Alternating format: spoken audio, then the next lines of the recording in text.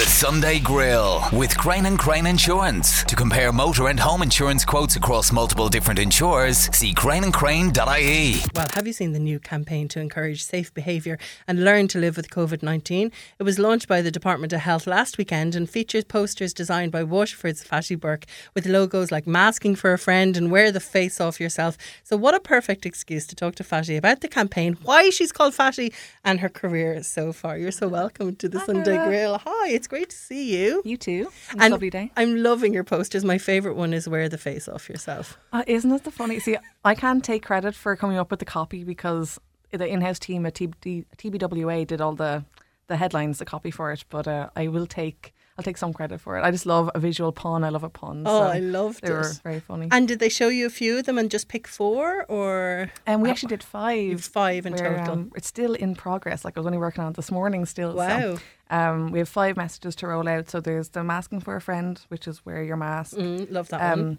Step up and step back, which is the social distancing. We have a hand washing one. Yeah, wash and go. And wash and go, yes. My shampoo of choice when I was 8. Oh yeah, I remember wash and go. Yeah, wash and go. Then we're download the COVID app. Oh, okay. Download the COVID tracker app, and then the last one is coughing into your elbow. Yes. That's something that people, I think, still need to be reminded of. It's just such a reflex, you know. Oh, totally. I see little kids doing it. It seems to be something they really know to do, whereas I occasionally still cough into my hands, so it is something we have to learn to do. I think you're one of the few illustrators whose name I know really well. Oh, that's good. Why do you think that is? Well, see, my parents first, when I changed didn't change my name legally to Fatti or anything like that. That's just my work nickname. Okay. But they were first like, why would you want people to call you that? But it actually sticks in people's minds. It does. So I think it was a clever career move on my part. And how did you make that move? Is it a child's nickname or? Yeah, pretty much. So my real name is Fatti Burke, and I don't know if you know that there's an actress called Fatti Burke. Oh yes, in England. Yes, and she's comedian. Yeah, and I love her work, like with Harry Enfield and stuff. But when I was first starting out in college, I found it hard to Google my own work because she would always come up. Okay. So I was like, okay, I need a nickname. And my oldest brother used to call me Fatti because it rhymes with Cathy. Okay. As kind of like a little taunt. And you're okay with that? Reclaiming it, yeah. And it's done quite well for you too. Exactly, yeah. I think kids always find it really funny. And since I work in kids publishing a lot, they love calling me Fatti. I think that's just a fun word to say. Yeah, exactly. Tell us about how this all started for you. Are you someone who went to college to do art? Was it always your passion when you were in school? Always wanted to do art. I went to NCD and I studied visual communications, so like graphic design and illustration. Okay. And so like I've just been doing it non-stop since I was a kid, always drawn. It's just second nature to me. Yeah. And you collaborate with your dad a lot with a lot of the books like Historypedia and books like that you've both done together. Is he the content side of it and then you're the illustrations? Yeah, he's the words and I'm the pictures. He's like a natural storyteller. So does that mean that when you were a kid and said you wanted to get into art, they were okay with that? They were okay with it. I think always encouraging. But I think when I went to art school, the first year you don't choose a discipline. You're kind of just trying everything out. And I really wanted to be a painter. And then I decided I'd do visual communications, which felt more like a job because I could get into business or something. I could work in a graphic design studio and they were happy with that decision. But then I kind of scrapped that and I'm drawing in my house all day instead.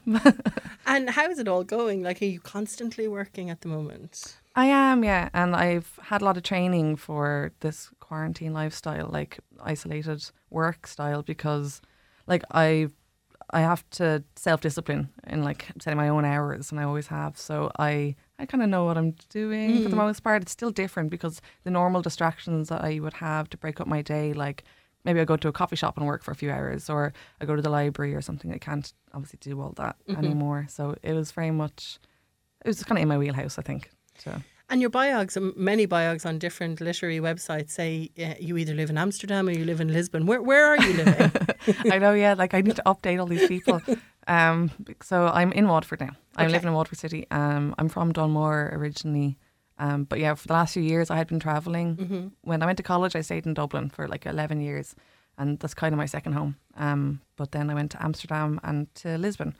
And then I moved back from Lisbon in March for this. Okay, for this as in for the pandemic? For the pandemic, for this interview specifically. So did you like, was it March 12th when you went, okay, I'm leaving? Or Yeah, I think it was the first week of March that I okay, came back. Yeah. was that a case of you saw something was happening, or had you always intended to come back to Waterford? I'd always intended to come back to Ireland. I had like some kind of personal breakup as well at the time. So I knew I needed to make a decision, and COVID was kind of, it wasn't as apparent when I was over in Portugal. It didn't really feel as urgent. Like when I came back to Waterford in the start of March, I was like, oh, there's hand sand everywhere. Like I just hadn't crept in over there yet, but I was, God, it was the perfect timing, like, because, you know, I feel safe. I'm close to family. I could help out for a few months when my parents couldn't leave the house and stuff. Yeah. And was it Waterford? Like, do you intend to? Because I suppose when you think of the creative arts, a lot of people say Dublin is the place to be. But does it work for you to be in Waterford post-pandemic even? Yeah, it does. Well, I found it. I haven't lived here since I was 18. Like, you know, lived here since I moved to college. So coming back, it was like seeing it for the first time again. And I like to find inspiration in lots of small things. So a lot of blue has been creeping into my work. Just from Waterford Blue. From the Waterford Blue. And yeah, going to Tramore and Dunmore, like since the 2K was lifted, has been...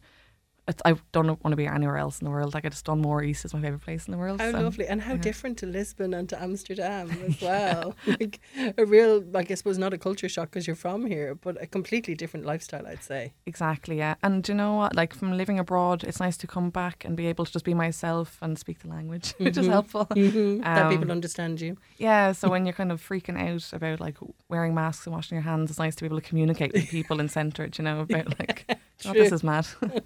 And you seem to have a keen interest in history. Does that come from your dad? Like a lot of your books, your illustrative non-fiction books are about ancient civilizations, Irish heroes, even evolution. Is that an interest of yours? Or and does it come from your dad? It definitely comes from my dad, yeah, because he's a huge history buff and local history as well. And you said a great storyteller too. Exactly, yeah. Like, it really puts you into, like, oh God, when I say storyteller, like when you're at Sunday lunch with him, it's... say any topic, and then this is like he'll talk for the rest of the evening, and he'll know about it. But yeah, history is a big interest of mine. Now, a lot of the stuff, since I've worked on so many books, a lot of the stuff doesn't really stay in my head for very long. You know, because like you're learning about ancient Egypt, and then the next time you're doing a book about, you know, Michelle Obama, and things kind of come in and out. But I love working with this in the non-fiction realm, because kids love learning, and I love, like, I think my excitement and my dad's excitement for history then will rub off on the kids who read the books. And I think what's great about what your dad does is there's a human interest element to it. So remember when we were in school, it was like learn off that date and then this happened in that date. There is a lot of storytelling around it, which what history is, it's all about stories. Yeah, and I think there's a real skill in it. Like when you're taking something like, so our latest book that's coming out in September is about Mary Robinson. Oh, she's a badass. I love her so much. She's amazing. And she's a real hero of mine. And since it's current history, you know, because she's you know, she's still doing her thing, that it's hard to like imagine it like a fairy story. You know, this is just a list of her amazing achievements and stuff. So it's a real skill for Dad to be able to make that into a story that children would enjoy reading. You know? Yeah, and it's funny to think that it is for children. So because when you read things like some of the books you've had in the past, they would interest me even, and the illustrations that go with it. But you're trying to give this information, which is usually brand new information to kids. Is that a particular skill he has, do you think? Yeah, exactly. Yeah, he really is. And he likes to, I think, just excite children with facts, you know. Like he's a fountain of facts, sure. And crazy facts, I'd say, as well. Like, you know, lots of weird and wonderful things that happen down through the years. Yeah, and anything to do with Ireland as well is always kind of his forte. And how did you choose Mary Robinson as your latest book? Good question, because we had, so it's in part of a little library series that's called with Gill. So it started off with Gráinne Whale, Brian Boru. So I suppose those are quite ancient stories. And then we had Countess Markovich and Tom Crean. So I guess subconsciously we were kind of moving towards the current day with the heroes we chose. But we wanted to alternate the genders from book to book, but also we kind of have a long list of heroes who we want to write about. And she was the one that I was pushing for, just because she's a huge hero of mine. and I would love her to see the book, and hold it. And her illustrations. Yeah. Oh God, I really hope that she is flattered by the illustrations. I got to draw lots of her really colourful power suits. She has really distinctive style, so that's fun for me. Was there anything in particular about her, like any story that you'd heard about her that you really wanted to get across to people? Because I suppose to us, she's the first female president in Ireland. So that's what most people know her as, but she's so many other things as well. Yeah, I think we wanted to get across, obviously for me that was the first thing I thought of too, because I grew up in Ireland where the president was a female. Lots of people across the world can't relate to that, Yeah, and it was just normal. Yeah, it was just normal for us, and then the president after that was female too. So, which is great. But we tried to highlight just how she's a champion for fairness. She's all about equality, in terms of race, religion, sex, and then her passion in the environment as well, which is highlighted in the book too. Brilliant, and that's out in September. Yeah, September 4th. Great. Does your, like you said, you're on the dining room table now doing a lot of your work. Is your dad beside you, or do you work separately and then come together towards the end? Oh no, we work separately actually. We work separately. So when we first started Ireland Opedi in 2015, I was living in Dublin at the time. So we did everything over email. I kind of did, it's like the same with all of my jobs. I do everything over email. So he would write and then send me up the files, and I would deconstruct them, make them into pages. So I think that's just the way we've learned how to work now. And it works well. So he'll work, he has a cabin in the back of the garden that he goes to and he writes, and he has all those books everywhere. So he'll do his research and his writing and then just let me know when it's done. Like I don't see behind. So even though you're 100 feet away from him now, you're still working separately. Yeah, exactly. Yeah. And it works. Yeah, I think I work better when I'm alone, for sure. And what you're saying with his books, is it mostly books that he's getting stuff for? Is he a real, like, I get stuck in such a rabbit hole of the internet sometimes. Is it like that too, or is it like reference books all the time? See, he has a great library that he's built himself over the years. Lots of reference books, lots of biographies, because he's really into reading biographies, autobiographies. So, and do you read these books as well? God, no. We have different interests in that way. Like I'm a real fiction reader. Yeah, I've never read a non-fiction book. Really? Yeah, I can't do it. I read Tina Fey's autobiography or something. Oh yeah. No, sorry, I tell a lie. I read Mia Farrow's autobiography once, nice. But I really doubted that she could remember all those things. Yeah, she's like an untrustworthy narrator. Yeah, I'm a real fiction fan. So he does all that work, and then. Like, does he have an input into your illustrations then? No, not at all. See, it's funny, when I started and I asked him would he do Ireland Opedi with me, he was like, oh yeah, I'll help you out on your project. Like, it was kind of like he thought he'd just be doing it as a favour for me. So it still feels like, well, he makes it feel like it's my job and he's just behind the scenes, He's a very humble man. And how lovely to have this working relationship with your dad as well. It's so special. People always say, like, you need to spend more time with your parents, but it's nice to do it in a different type of scenario, Yeah, exactly. Like we're equals. Yeah, you're working partners. You're not just daughter and father as well. Well, you have, of course, done these posters very much on your own with the Department of Health. There's 5 in total, as you said, and you can check them out there. Some of them are up on your Instagram as well if you want to follow Fatti. It is Fatti Burke. Well done on everything. Thank you so much. And looking forward to seeing the Mary Robinson book as well. Thanks a million for coming in. Thanks, Orla. The Sunday Grill on Beat 102 103. After months of lockdown, live theatre returned to a number of venues in the southeast this week. Wexford-based Billy Roche was the first in the region to bring the curtain up on a live performance with his Red Guitar Tour at Wexford Arts Centre. On Tuesday, the Watergate Theatre welcomed audiences back for the first time to see Rough Magic Theatre Company's production of Solar Bones, and smaller theatres like the Little Theatre in Gorey have also been welcoming audiences with a limited capacity.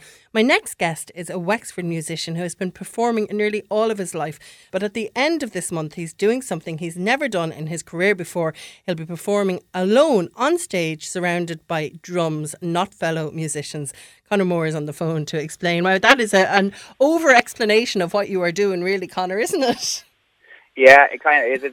I have to say, it is a little bit scary whenever you say it, and then therefore I'm not thinking it at all. So yeah, I'm sorry. Drums and no, you're grand. You're grand. It is what it is. But yeah, it is a little bit scary. It's definitely something new. It could be the start of something new as well, bringing drummers back out to the front again. I don't know whether that'll ever be a thing, but I'm definitely willing to give it a go. Give it a go in your own theatre in Gorey in North Wexford. Look, let's do your CV, because I think people are going to recognise your name for lots of different things.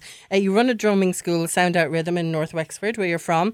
You were in Shullin, the bilingual Irish-English six-piece band formed in Closhtalurgan, kind of the people behind the Irish translations of really popular songs. Remember when that was a big thing a few years ago? You've played in Wembley, in 3 Arena. You've always been busy. But I suppose COVID came and ended all that, did it? Yeah, it kind of did.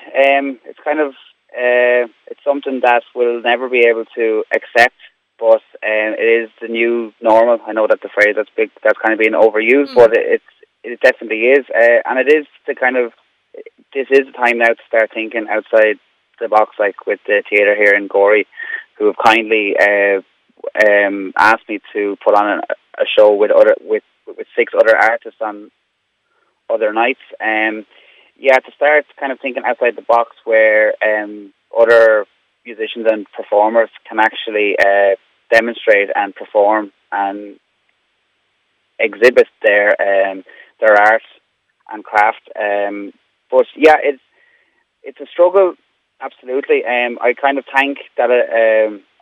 I thank God that I actually do a good bit of teaching and a few workshops in schools are back going again. But as regards to the gigging side of things, yeah, it is very bleak. Like even there, like I was supposed to have a gig there 2 weeks ago for a wedding for about 50 guests, and it was with a DJ and sax, and I actually had to get cut out of the band because they were trying to look after numbers and things like that. Because you'd be one of the 50, of course. Yes, absolutely, yeah. Wow, okay. And when you say about like the little theatre, for example, thinking outside the box, like for example, Ellen Piper Mark Redmond, who's also from Gorey, played to us. Like I know Sold Out is 50 now, but to hear that there was a sold out theatre for an Ellen Piper is amazing. Like there's some advantages to this, isn't there? It is like absolutely. I know that I'm biased in kind of saying it, but like Gorey is an absolute brilliant town to support, whether it's to do with music or if it's GAA or if it's anything that anyone is putting on. You can always count on the public of Gorey to actually sell it out and make it a great night for all. Like, and yeah, to people for Ellen Piper. Now, in saying that, Mark is a fantastic player. He's been all over the world. He's done, and it's quite a treat to see someone like him who's been internationally renowned, to see him in his hometown.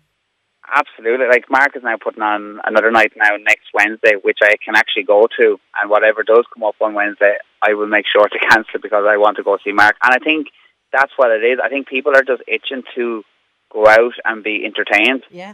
And maybe you don't agree with this, but I think there's something lovely about knowing that it really is only over an hour. Sometimes 2.5 hours of a performance in a theatre can make people a little bit antsy.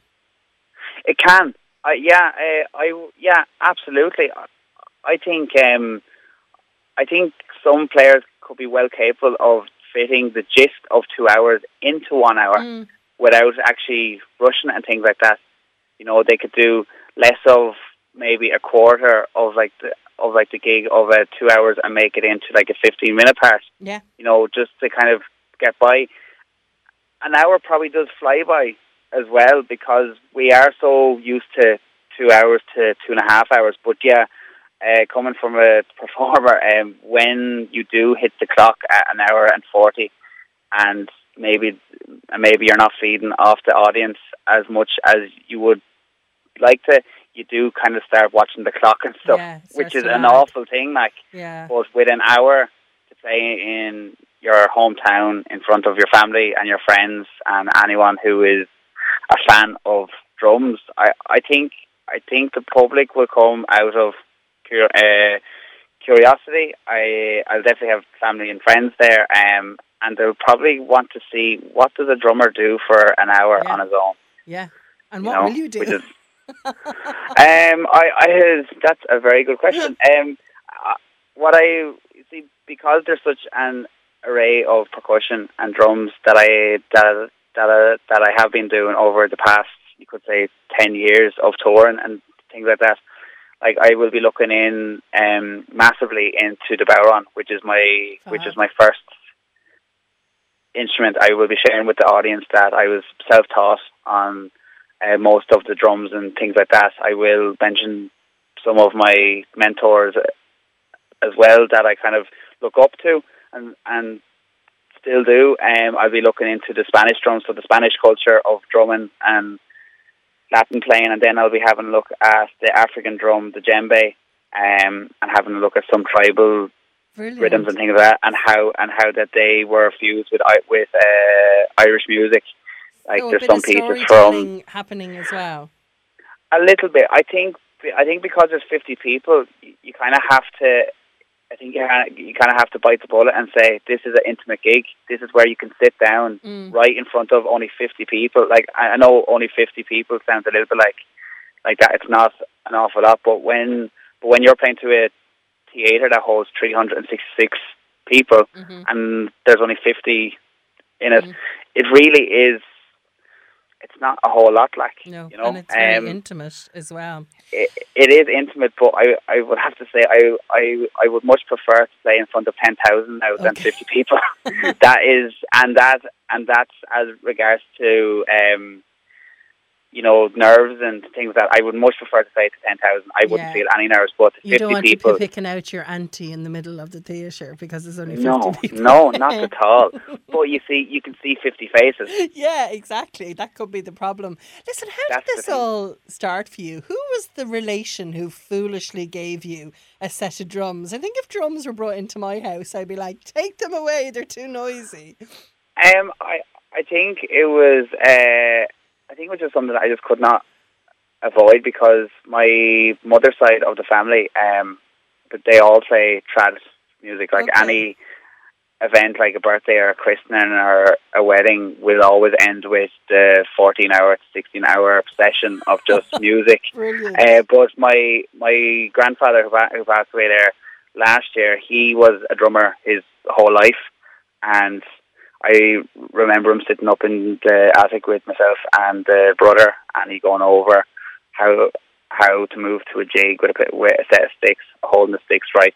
He used to just come up to the house unannounced, bring in a snare drum, and that was kind of it. That was the kind of start of it. I used to put on CDs.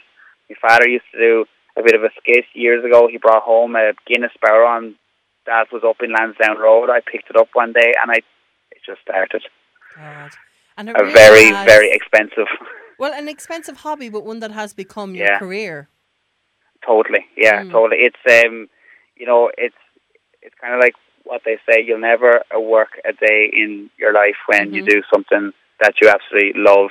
Like I just love it. Like it's not as if I close the doors whenever I'm teaching, and then I just don't turn on music. I get straight back into the car and I'm putting on bands like Kuda Shaker and things like that, and I'm learning tunes constantly, and then I'll ring one of the lads and we'll talk about gigs, and then I get into bed and then YouTube till all hours watching Jimi Hendrix or something. It just doesn't stop, like, and I know that it probably drives my wife mad, but I think she kind of knew what she was getting herself in for as well, so she understands.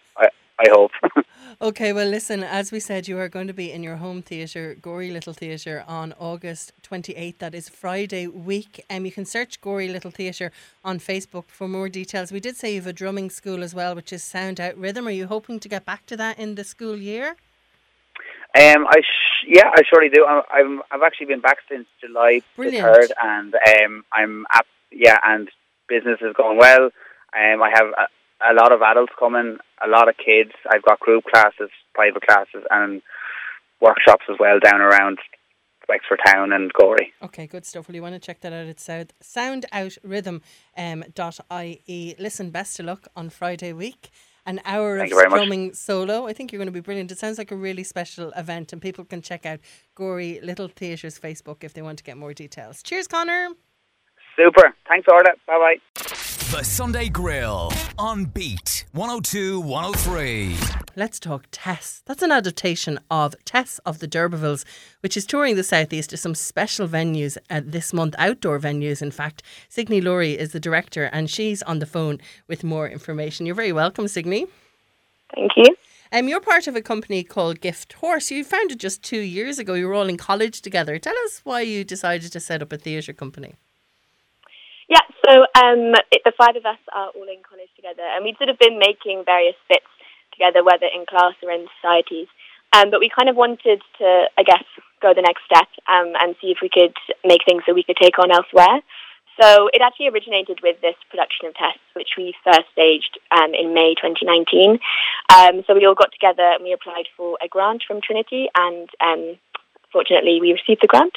So we went ahead with the show, and it's been great since then. We've obviously been a bit curtailed in how we progressed due to COVID and all the things that's prevented, but we're very happy to be back and working again, bringing Tess back. Brilliant. And Trinity is where you're all in college, is it? Yes, yeah. So, and what are you doing there? So I study English and drama, and then two other members of the company, Kira Berkeley, Doris DeReese, also do English and drama, and then Alicia Barnes and Maylee, he do straight drama. Ah, okay. And are you still in college or have you graduated? So we're all going into our fourth year, so kind of waiting with bated breath to see how things are going to shape up. I know, because drama via Zoom would be very strange, wouldn't it? Yeah, we were doing a bit of that last term, and it was kind of interesting to see how that worked. So I think we're all just crossing our fingers that we'll be able to do some sort of practical stuff, respecting the guidelines, but at least meeting in person. Yeah, fingers crossed you. You call yourself environmentally conscious theatre. Can you explain that to me?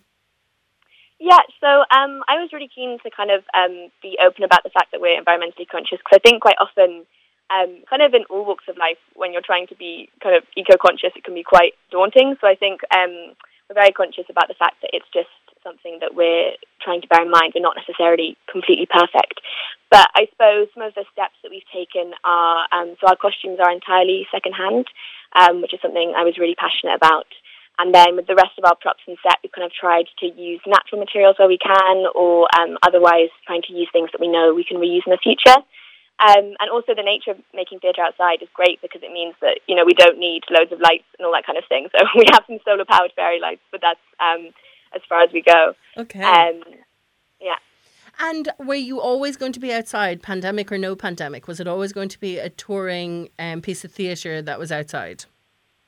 Yeah, so we were quite fortunate actually in that when we first performed Tess, we designed it for the Rose Garden in Trinity, which is a really lovely little space kind of tucked away in the middle.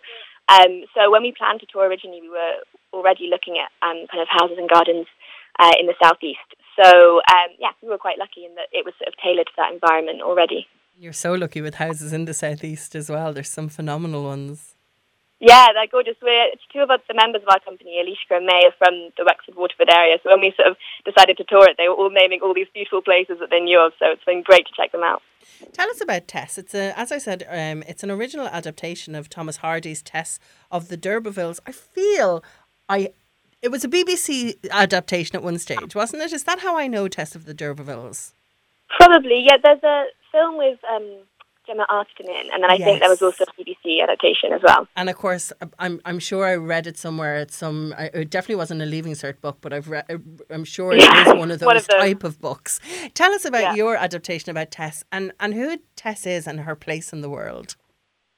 Sure. Yeah. So I guess broadly the story of Tess is she's a young woman whose family kind of discovered that they have this noble blood, even though they're more sort of working class themselves. And unfortunately, they fall on hard times, and she's sent off to kind of try and help them out. And she meets a young man who ends up assaulting her, and she kind of has to, I guess, navigate the rest of her life with the impact that has had on her, which is a kind of very broad version of the story.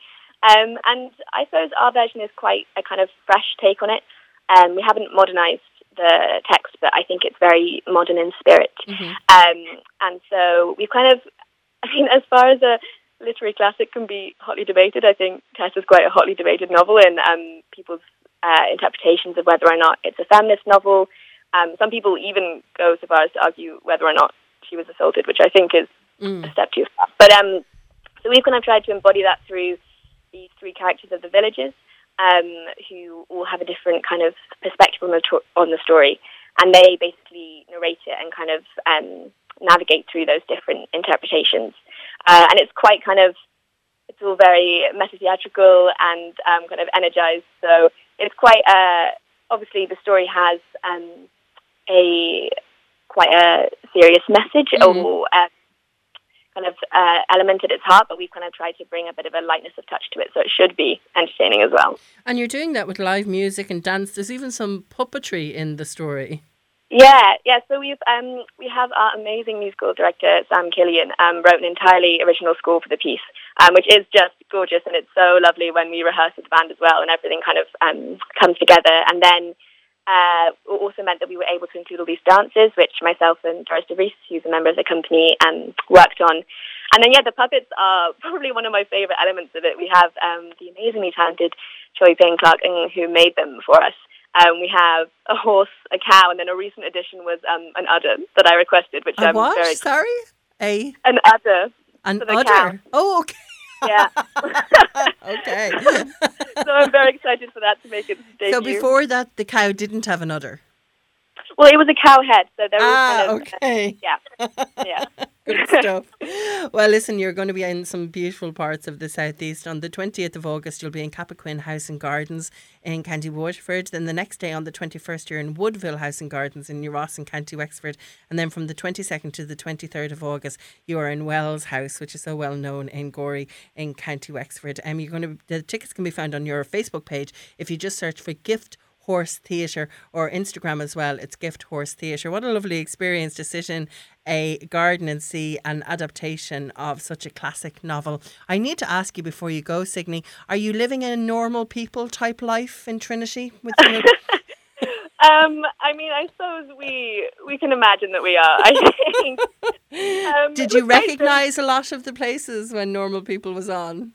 Yeah, it was quite hard. Sometimes I had to kind of remind myself to be engaged in the story because you just end up spotting things and figuring things out. Yeah, it was fab, and it did so well, and Trinity looks great in it as well. But in the meantime, the adaptation of Tess of the D'Urbervilles is called Tess. It comes from Gift Horse Theatre, and that's what you need to search on Facebook or on Instagram if you want to check out where they are in the southeast towards the end of August. It was so lovely to talk to you, Signe. That is Signe Laurie. She is the director of Tess coming to the southeast.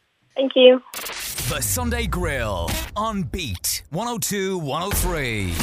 Well, Waterford Walls is underway in the city of Waterford, as the name suggests, and runs until August 28th. If you're out and about in Waterford, do check out the Jack Charlton mural on Schlieve Road. It is just fabulous. Niall O'Loughlin is a Dublin-based artist, and he's the man behind it. He's been in the southeast for Waterford Walls and Murals for Communities, which seeks to explore, capture and formalise the potentials of mural arts. He worked with Quillan Hanton from Waterford on the Jack Charlton project, and Niall says he had already created a mural of Big Jack. I've already painted a Jack Charlton wall, and I was happy enough with it, but I didn't quite get the resemblance the first time.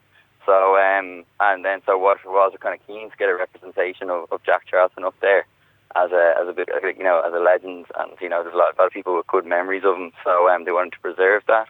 So I got Quillan Hanton in for that, and so she really nailed the portrait of him. But it's brilliant, and we've been getting such good feedback all day. Everyone was going past yesterday with their windows rolled in because of the heat, and everyone's just shouting something as they go by, all positive. So it's actually been a great way of tying in with some of the community that, there's a few heads that wouldn't usually chat to. They stop and talk to you on the side of the road and tell you a story about Jack and the rest. So it's been good fun now. And Niall believes that Waterford Walls could become a festival that other cities could adopt. Ireland's crying out for more projects like Waterford Walls. Because there's so much concrete around areas that are built up, and they do make for an amazing canvas, and a lot of international artists, who are coming over are of quite high spec. So what they've really left there, the mark they've left here in Waterford has been really special. I think it's really hard to get murals over the line. I think it's a real pity that people aren't as open to it. But I don't know if it's just preconceived notions about graffiti that kind of put people off. But I think projects like Waterford Walls help give murals momentum, and that you can use this as a footprint of what we can all achieve if between the community and the artists. You can create like quite a nice visual impact on a city. And that is artist Niall O'Loughlin talking about Waterford Walls and his mural of Jack Charlton, which is on Slieve Road in Waterford City. He created that with Waterford artist Keelan Hanton, and Waterford Walls runs until August 28. But if you want to check out some of the work that has been created, just look at their Instagram. They have so much stuff up if you just search for Waterford Walls. The Sunday Grill on Beat 102 103. We know by now that no one is immune to the intense emotional impact of dealing with the coronavirus pandemic. It arouses a range of emotions like anxiety and fear about the future. But recently what is coming to the forefront seems to be anger, from overcrowded beaches to rumours on social media. It all feels just a little bit out of control. Well, to help us decipher these feelings and help us feel less angry, Karen Holland from Sparrow Therapy based in Kilkenny City is on the phone. Hello again, Karen. Hi Orla, how are you? I'm very well, thank you. I think we talk to you every 3 months just to get us back into the groove of feeling okay again. Yeah. It's nice to be back on again. How are you doing? Good, I suppose. Just, feeling the same feelings as everybody else. And as you said there, with anger, I think it definitely is. The frustration element is definitely building. It's almost just in the air. And I think frustration is a really good descriptor of it rather than anger. But and in the air, there's a real feeling of you could break almost at some stage. Would I be right in saying that? Yeah, I think a lot of people, especially if they have kind of just dead trucking on and haven't been self-aware about everything since March, I suppose, they're hitting breaking point, I suppose, at this point. It's a very overwhelming feeling to have, to be in such uncertainty for such a length of time. True. What is it a byproduct of? Anger and annoyance? If we were to go to weeks of counselling, what would be the crux of the issue, do you think? Well, there's so many causes for anger, but basically anger is just a reaction. So everyone has their own triggers based on like childhood trauma, current circumstances, which obviously would be COVID. But usually anger forms if a person feels powerless, frustrated, threatened, invalidated or disrespected. Wow. And I think with COVID and the different rules and regulations that are in place, when we see people maybe not taking heed to those rules and regulations, we feel, I can say I feel all those emotions that you've just mentioned there. Lack of control, powerless, disrespected. But at the same time, I'm able to see that I'm being a bit extreme, The beaches are a real example for me. People's very extreme reactions to people going to the beach, when really if we can stand back from it, we can see that an awful lot of people do work Monday to Friday. If it's a gorgeous day on a Saturday and they want to spend the day with their family, they will more than likely go to the beach.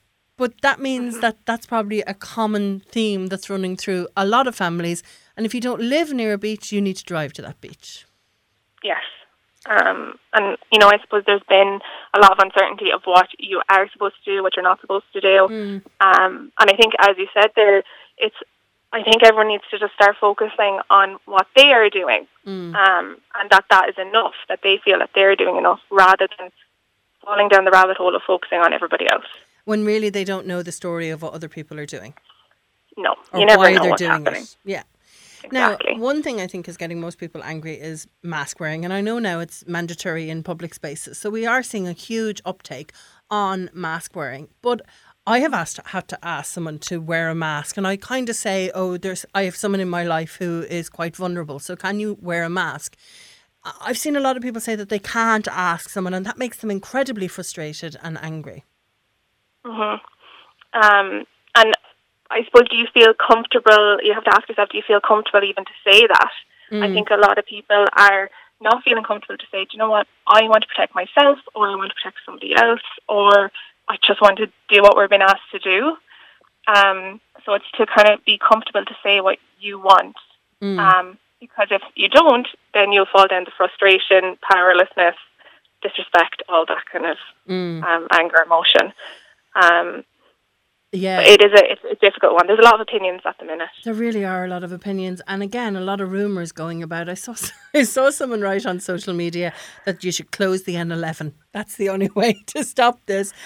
And it really got me thinking that, you know, as human beings, we've been given this platform to say what we want, and maybe we need to think about what we say, especially during a pandemic, on social media. Would you agree? I don't know if we'll be able to completely stop people having opinions, because that's a human right, I suppose, to have an opinion. But what we can stop is how we react to it. So, you know, not going into the comment section on something that you know is going to frustrate you. And having in your mindset the whole time that opinion is not fact. Yeah, and I think that's the issue, that we see an opinion and then we see lots of other opinions after it, and then that turns into an argument. Yes. Okay. Does anger and frustration, is it an age thing? As we get older, is it something that just becomes part of our condition? I feel myself getting angrier and frustrated as the years go on. Definitely not. I think how we react to it changes, because kids certainly experience anger and frustration, and you know, obviously toddlers, they display that with a tantrum when they can't express an emotion. But as I said, people react with anger because of different reasons, so it depends on how you've been brought up. But I think a lot of people may have been suppressing a lot of emotion until now, and you can't really do that now. And is that a case of suddenly after lockdown we're seeing more people? Like, you know, there were weeks that went by where we only saw the people in our households. Yes, which is overwhelming. It's you're being a visually and sensory overload and stimulation that you haven't had, which is overwhelming. And a lot of people don't want to go back, but they feel that pressure to do that, which is difficult. And with that comes a bit of helplessness as well. Yes. Okay. Is there a time when we should seek help for anger? Is there a time where we should think, okay, this is a problem? Definitely. But at the same time, there's a lot about anger that it's a really negative emotion. But it is an emotion just like anyone else's, like, you know, or any other one, like happiness or anxiety, worry. They're all emotions. And as long as they're experienced in moderation, it's okay. If it is something that it is affecting your daily life, affecting how you're interacting with people, affecting your sleep, affecting your appetite, then that's when you have to say, do you know what, I need to reach out and get help. And is it always a negative emotion, Karen? Is there a time when it's needed, like when you feel you're not being respected? Is there any time when anger is okay? Yes, definitely. Anger a lot of the time brings out change. For instance, for somebody who feels disrespected, as long as you are getting the emotion across and communicating it in a non-violent manner, then that is actually a good thing. It brings change. But obviously, if you're always angry, that's not going to bring change. Yeah. Okay, so your advice is, if I'm right, don't go into the comment section of social media. That is my one thing that I need to stop doing, Karen, because I'm looking at it going, are these people for real, or are they just trying to rise people? And look after yourself, you know, just think about you and your family members or whoever is in your house. Don't be thinking about what other people are doing. Yes, and I know we've spoken about it before with, you know, the not complaining and actually just focusing on a full day of not complaining, because there's a difference between venting and complaining. So even just admitting to yourself that do you know what, I'm frustrated for majority of the time. I need to check myself here. I need to take a deep breath, drop my shoulders, find a way to release the frustration. So going for a walk, meeting somebody, and then changing your focus. So I think, obviously we're talking about it now, but you know, not everything is COVID related. Yes, when you meet with a friend, let's not mention it. Yeah, good idea. Easier said than done. It seems to be my main part of my conversation these days. When you say frustration, Like, it's hard to describe what frustration is, isn't it? It is a feeling of no control. But I think my problem with it is that my favourite term, which seems to be at the moment, is that I'm the star of my own movie. So if someone is not wearing a mask, for example, or standing too close to me, that's a slight on me. That I'm not able to think of it in other terms. Does that make sense? Mm-hmm. Yes, yeah. And again, that's going back to a lot of the time, it's if you don't feel assertive enough to actually say, sorry, do you mind stepping back, or do you mind putting on your mask, or leaving the situation yourself? Yes. Which I know you shouldn't have to do, but maybe it's the best way in that situation. Yeah, because we're starting to hear of people, being verbally abused because they might ask someone not to sit beside them or stuff like that. So maybe the best thing to do is to take yourself. And again, that goes back to your advice of looking after yourself. Yes. Okay. I think as well, although it's extremely difficult, giving people the benefit of the doubt. You don't know what kind of upbringing they've had. You don't know what circumstances they're in, what kind of medical condition they may have. It doesn't help all the time, but it will help some of the time to just give them benefit of the doubt. Okay. So no more glaring from me from behind my mask. No. I've become the best glarer, Karen. People know my well, if you feelings. wear sunglasses and a mask, you're sorted. Karen, there's no way I could wear sunglasses and a mask. The minute I put them on my nose, everything just fogs up. So it's sunglasses up and a good glare to people. Yeah. But look, I am going to take your advice, and I think the best point that you gave there is giving people the benefit of the doubt. I think as human beings, we almost, and you probably see this all the time in your work, that we think that people have had the same life experience as us and therefore should react as we react to things. Yes. And look, I understand there are people who have had overcome like amazing kind of challenges in life, and they are handling this well. But just because you're able to do it doesn't mean somebody else is. Yeah, exactly.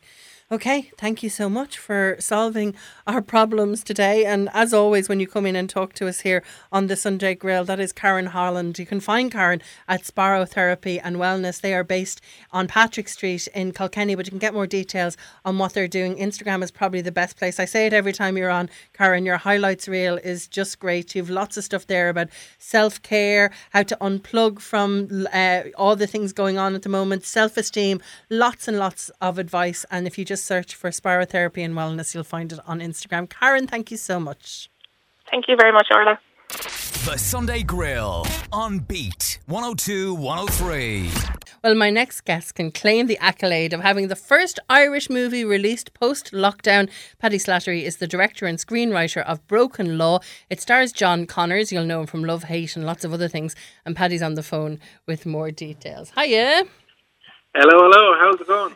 Good. Well, I have to say, it's hard enough to release an Irish independent movie in any time, but doing it post-lockdown must be a tough one. It is.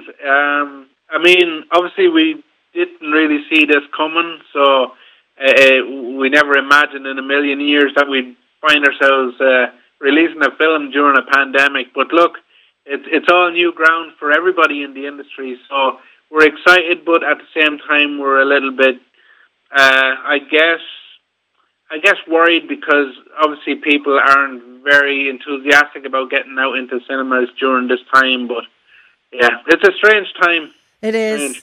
And it's been strange times for cinemas in general. I am a massive cinema goer, but to see the numbers dwindling and what streaming media has done to the cinemas is hard enough.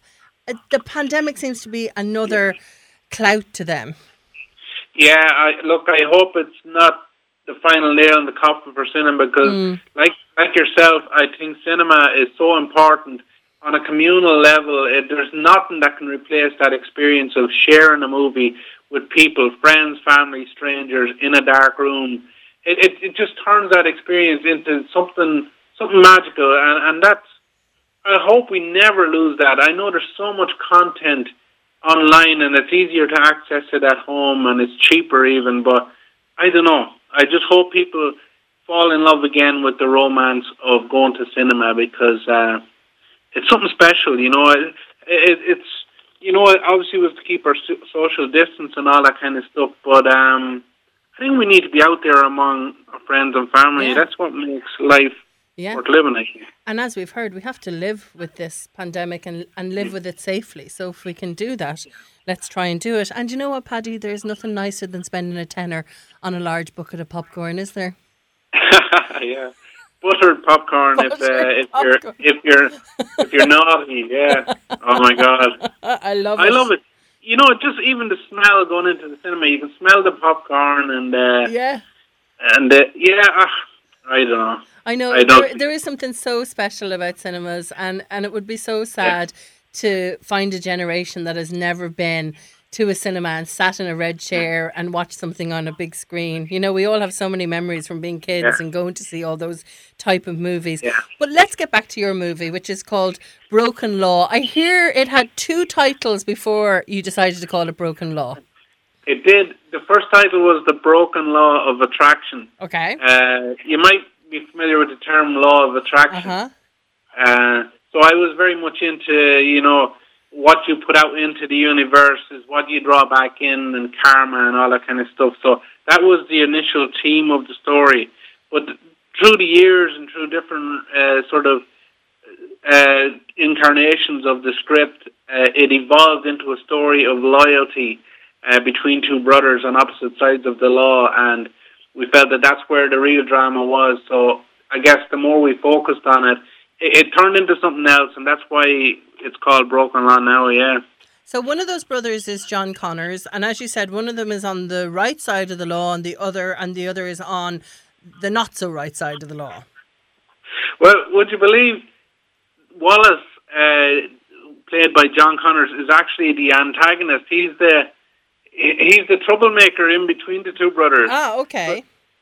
So you got Tristan Heaney, who plays Dave, the straight cop. And then you've got Graham Early, who plays the estranged, wayward brother who's just out of prison.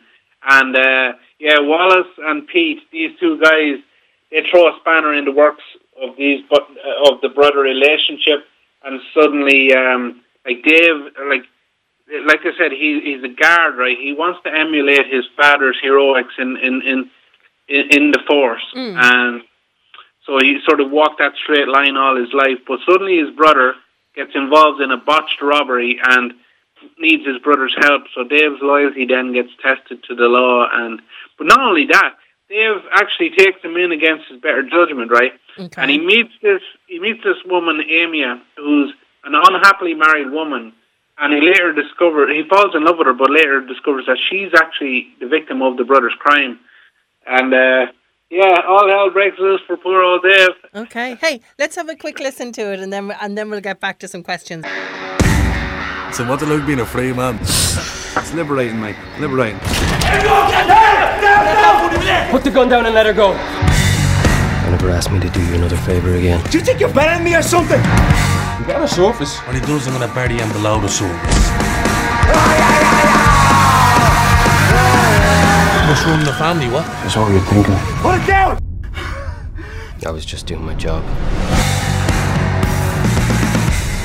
So that is just some of Broken Law. You have written and directed this movie, and you got into filmmaking and screenwriting after a very bad accident. Can you tell us about that? When did that happen?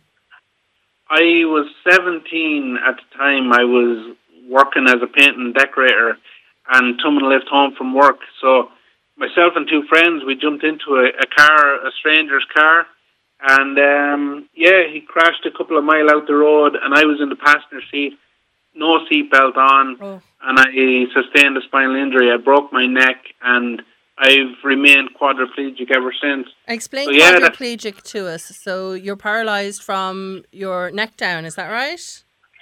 Well, from the lower chest down, and my fingers are partially paralysed, and my triceps.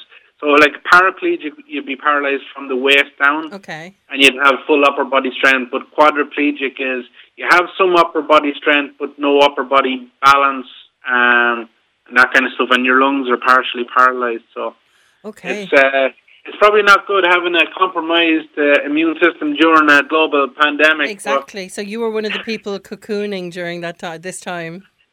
Well, probably should have been, but you know what I did? I got myself a Fitbit and I exercised the arse off myself. Brilliant. And I've never been stronger. My immune system, I could pull rocks up a mountain now at this stage. That's good to hear. So while you were recuperating or in bed, that's when you started to write, was it? Well, it's strange because for a few years after the crash, I was in and out of hospital for a couple of years. And I started to watch a lot of movies and listen to a lot of music.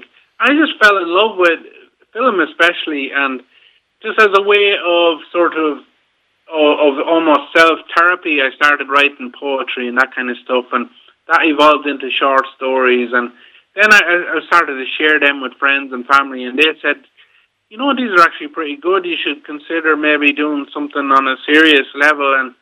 And that's it. Before I knew it, I was studying like sort of special features of DVDs and learning how to be a filmmaker. And yeah, it was mad. It was a strange twist of fate. I never in a million years would have imagined myself as a filmmaker, especially coming from Offaly with a sort of a working class background. Like. And since then, you've been nominated for IFTAs. Like, your movies have done really well. And now this one, Broken Law, as we said, is out right now. Have you been to the cinema, Paddy? I have indeed. And I love it. How did you find it? How did you find it post-lockdown, being in the cinema? Did you feel safe? I did, you know, and it felt no different, to be honest. The only difference was we went to a couple of screening events with our film with Q&As, and it feels like the cinema is empty when only 50 people are allowed in. Yeah. And you see them spread out and the lights are on.